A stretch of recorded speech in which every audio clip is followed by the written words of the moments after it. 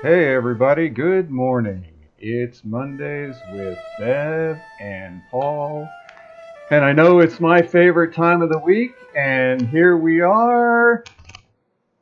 But wait a minute, where's Bev? Anybody know where Bev is? Well, I'll tell you, Bev is on the road. She's driving back to Arizona with her daughter, and she's going to hang out here for a while. So she said, why don't you just have a journey with Paul? So that's what we're going to do. We're going to have a journey with me today, and we are just going to share my life. She says, why don't you, we haven't really shared your life. And why don't we share your life and what's going on? Good morning, Dawn. If anybody has questions through this, please let me know. Why have I dedicated over 30 years of my life to doing BioTouch, to get it out to humanity? And even more important, I get more excited every day. So I got these little butterflies in me here about sharing my story. But let's give it a go. And what we also want to let you know is this story is in the book, BioTouch Healing with the Power in Our Fingertips, written by Deborah Schildhouse. It's a lot of my story in there, intertwined with how she got involved with BioTouch and what she did with it to use it in her family. So, you know, I'm excited about BioTouch. I just watched a little video and it was talking about this healing technique out there. And did it change you? And is it good for the family? And, you know, BioTouch is good for everybody. I've dedicated all this time of my life because it's a revolution. It's a revolution of love. It's a revolution of equality. And I got really inspired when I was watching the John Lewis uh, memorial service, the funeral. And I realized that in those times when there were a couple of elders that got up there and how this movement for voters' rights, equality, all started way back in the early 50s. I don't think I was even born yet. I was born in 51, and they're talking about how they started in 50, 51, 52. And so there was this movement and this energy going on. And I sort of feel honored that they all had an awareness when they were less than 6 years old. And and it reminded me of when I was 5 years old. And at 5 years old, I wished, when you had to blow out the candles, I wished that everybody could be happy and healthy. And at that time, probably I was thinking of love too. Because what I've learned over all these years is there's one thing we're all looking for, and we just want to be loved. That's really it. I think that's all the problems we're seeing, and it's being expressed and brought to the forefront right now. All these conflicts and dialogues that we're having, and that's why I get excited about BioTouch. So at 5 years old, I'm wishing that everybody could be happy and healthy, and I feel guilty. Like, why am I not wishing for a bike? And that started me on this journey. And I always wondered what was that all about? So part of my journey has been also the realization um, of a systemic DNA lineage for me. I was a first generation Jewish American born to a father who had to escape Nazi Germany along with his father. So I also knew my grandfather, and they were actually on the last boat out of Germany. I had a step grandmother who actually watched her husband go to the chambers. So I had this knowing of suffering, at a young age, and I've begun to realize how that was probably part of my DNA because I've always wanted to help people. I've always wanted to help people come to an understanding that they are loved, that they can be healed, that they possess within themselves the ability to help another human being. That's what's important about BioTouch is we're all equal. There are no levels. Everybody can do this. And I get so excited to bring that empowerment to people. And there's all kinds of buzzwords out there for all the healing work and all the meditation practices we do. But this is a technique that brings us to our center. It brings us to our peaceful place. It brings us to that loving place. And as we change that story with that light touch, with that application of love, the body begins to heal. And so uh, I went through my life in an upper middle class San Fernando Valley out there in Los Angeles. And then I went to college. And all of a sudden, my life has exploded because it wasn't what I thought it was. It wasn't that lily white protective shield. All of a sudden, there were blacks and there were Chicanos and there was the Indian movement and there was the women's movement. So I took all these classes and I flipped out. It was sort of like all these parts of myself, I couldn't handle all this information. And I became, I don't know if it's depressed or flipped out. It's sort of that awakening. And they put me on Valium and gave me shots of Valium. And one day I just walked to the counselor's office. I don't know if I walked, but this power moved me to the counselor's office. And I sat down and I just said, I need help. And for the next year or two, I worked with this counselor. And then finally one day, he took his hand and he reached over and he put it on my knee and he says, you know, Paul, you have a lot of love to give. Wow, there's that word again, love. And now I'm only in my maybe 20. And the next time I went to and so I threw away the medication. It was like all of a sudden I realized, well, I don't need to be all flipping out here. When I did start to fall a little bit and felt like I was, spinning downward, I went to another counselor and he said, well, what's the problem? I said, well, I'm feeling really shitty. He said, well, you are. I was like, what? And that was like perfect therapy. Whatever I wanted to believe about myself, that's what I am. And I realized that's okay. We are who we are. Whatever our journey is, whatever our dance is, again, why I love BioTouch is it meets people wherever they're at in this life, in this dance. And it allows them to participate in a healing without having to have all kind, loving thoughts because it bypasses our ego. And so during all that time when I had sort of awakened and there was all these movements going on, of course I got into the protest rallies at those times. And I got involved in the farm workers movement. And I stood in front of Safeways, protesting. And I was in this massive rally one time. And here were thousands of us marching over this hill. And coming the other way was the CIA and the police and the helicopters and the riot gear. And I recognized that those people on the other side could only be there. Their job depended on us who were protesting. And we who were protesting depended on those people coming towards us. And I recognize we're all equal here. We all have our roles to play. And what I really realized was it needed to be a movement of love. And when I heard that John Lewis memorial, that's what they were talking about. It was a movement of love, of equality. And I think that's really what we're all seeking for, whatever side of the track you live on, whatever political belief you have. And again, why I love BioTouch is it bypasses all of that. And so I spent those years doing protests, and then it was like, well, if the answer's not here, where's the love? And so I spent half a dozen years, and I dropped out. I had a little community of people lived with us. There were 18 of us lived in this little house. 1,200 square foot house with one little bathroom. You can read that in the book there. It's really a funny little story. But then we sold that house and moved on to this piece of property that it was 40 acres in the midst of hundreds of acres. And we lived there with the animals and the elks and the sheep and that would come through and the hawks and the eagles and the deer, the snakes. I mean, we were surrounded with snakes. I remember one time picking up this thing that was on the ground and I lifted it up and all of a sudden I realized it was a rattlesnake. So there was something going on there, some kind of energy of just love, of equality. And we had to sell that property and move into this little town called Mancos, Colorado. Town of 900 people. It was just up the road. It was a very conservative community.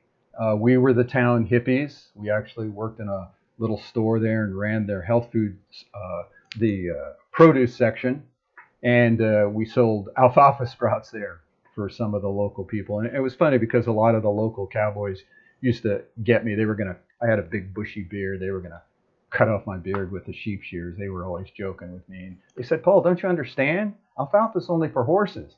So they used to call it hippie chew. And so very conservative community, mostly Southern Baptists, Mormons, a lot of cowboys, a lot of ranchers, and then my wife and I.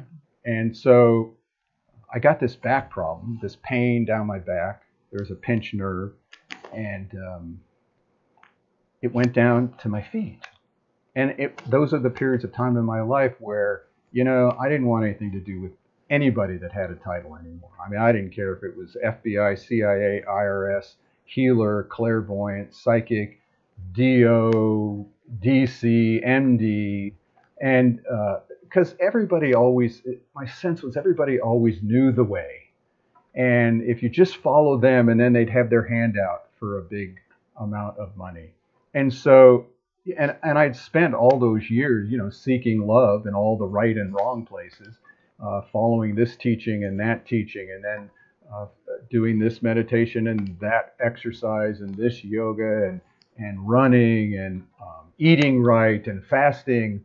And then when we lived on the land, we were really intensely into studying all the major religions and all the major writings of any philosopher that wrote anything, anywhere from the turn of the century, 1890s, throughout time, to find that golden thread. What's the golden thread that holds all of humanity together? I was still looking for that. And so here I'm in this little town, and I get this back problem, and I tried self-healing work. The interesting thing about self-healing was I did all the right things, but I didn't get better. And I learned something really important, that when you do self-healing work, whatever that is and however you believe that should be done, and it doesn't work, all of a sudden you've created another problem. Now you have an emotional, spiritual problem. Obviously, God doesn't love me, or I have some karma I have to work out, whatever the situation. So now I have a pain in my butt, and I have an emotional pain. And so I'm still trying to figure out what to do with this. And a year after I have this pain, the whole town is telling me about this guy and his wife who live outside of town, didn't have a telephone, who did healing work. And I thought, well, now that's weird. What are they? This is in the 80s. They're talking about healing. And I thought, well, I don't know. I don't know if I want to deal with that. So I'm on the way to the dump one day, and I see this guy's house. Well, it turns out he was there in this town because he was doing mining work. He was looking for gold and silver in the old local mines around there. And the car drives up the hill, as the story goes. This guy comes out on the embankment, and I look up to him, and he's a big, burly, chested guy with a tight white T-shirt. He's got that rolled up sleeves. The cigarettes are in the sleeves, and that groom and clean, greased back, ducktail kind of look. And I'm down below with my cut-off jeans, flip-flops, and a ponytail, and I'm sort of shaking like, uh-oh, I'm in the wrong place. So I said, well, they told me about some guy around here who does healing work. He says, oh, that's me. My name's Norman. I said, well, I have a back problem. Do you think you can help? And he said, sure, come on up to the house. So we go up the stairs, and I open the sliding glass doors, and I'm inundated with smoke. Inundated. By the time I could see through the smoke, here's his wife. She's pouring coffee for him and her. They were chain coffee drinkers and chain smokers, pretty much from 6 a.m. till midnight. And I sat down at the kitchen table, and inside I went, I'm impressed.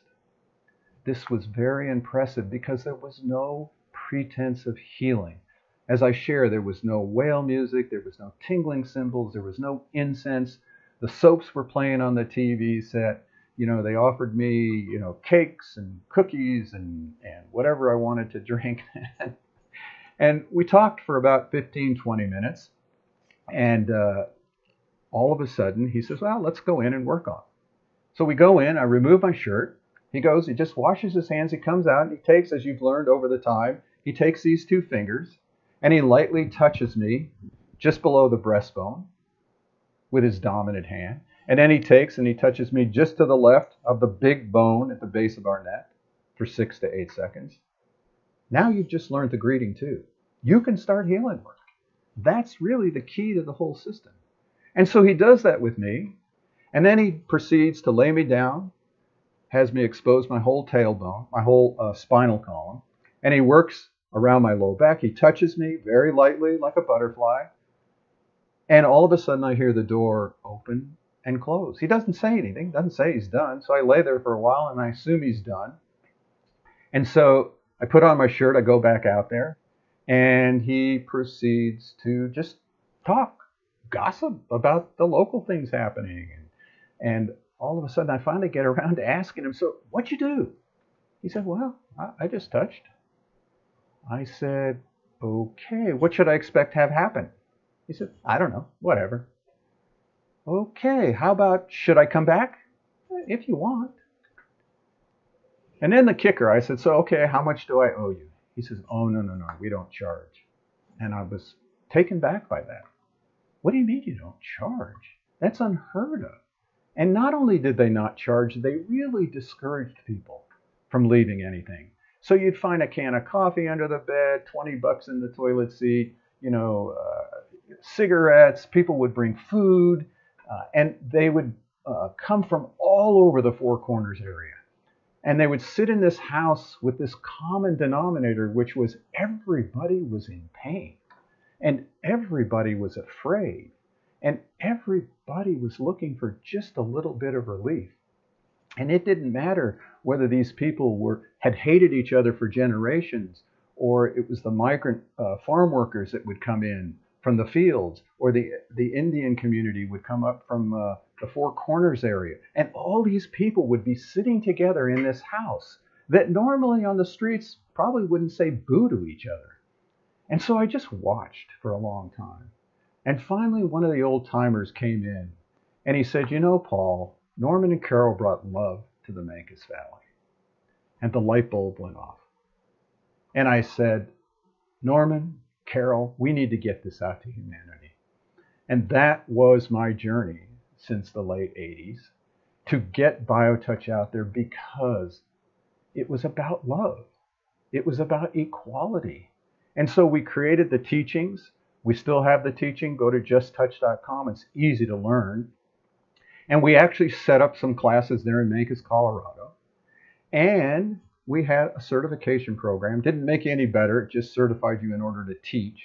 And I'll never forget the one day that one of the old timers again, ex-CIA agent, stands up and he says, I've seen a lot of revolutions in my life, but I've never seen one as powerful as what's happening here. Well, I was taken back by that one. He says, because this one is based on love. There it was. There it was, sort of the bringing together of all those decades that I've been looking for something to bring love back into humanity, to bring an application of that golden rule to love the neighbor as thyself. When you reach out and touch someone with that greeting, there's no distinction or difference between you and that other person. And if we continue to do that over and over, we will change the dialogue of humanity. I truly believe that. I've dedicated most of my resources of time and finances. I don't get paid for doing this. It's my heart space to want to share this with all of you. And so our job in this revolution of love is to get people to do this simple little thing like I taught you, just the greeting, and that you can download for free on our website, and learn how to do BioTouch for you and your family. For the kids, let the kids start working on the parents. Let the parents be able to go to the children and say, sweetheart, I need you to help mom. I need you to help daddy. Oh my God, it would change the whole dialogue. All we have to start doing is saying, I need help. Let yourself be loved. Learn BioTouch. Get it out there to humanity. Let this be a revolution that involves all of us. that took me 20 minutes to talk about, and I can only share it with you through our website, through our classes. Please share this with other people. If you want more of my story and that fun reading, the book over there by Deborah Schildhouse is available on our website. Amazon, you can get it for Kindle. If you have any questions, contact the foundation. Contact me personally. I just love talking about BioTouch. I just love you. So we're going to share with you that little song that Horace Barnes wrote for us. It's called Put Love into Action. It's on our website, and you too can get it if you'd like to listen to it. See you all next week with Bev.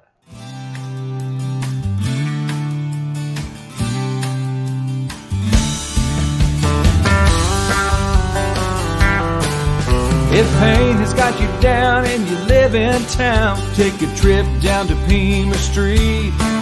The people down there are people who care. They will get you back on your feet. Put love into action. Put love into action. If you ever want to have any real satisfaction, choose love while you still can. Don't even try to understand. A healing grace in your own hands. Put love into action.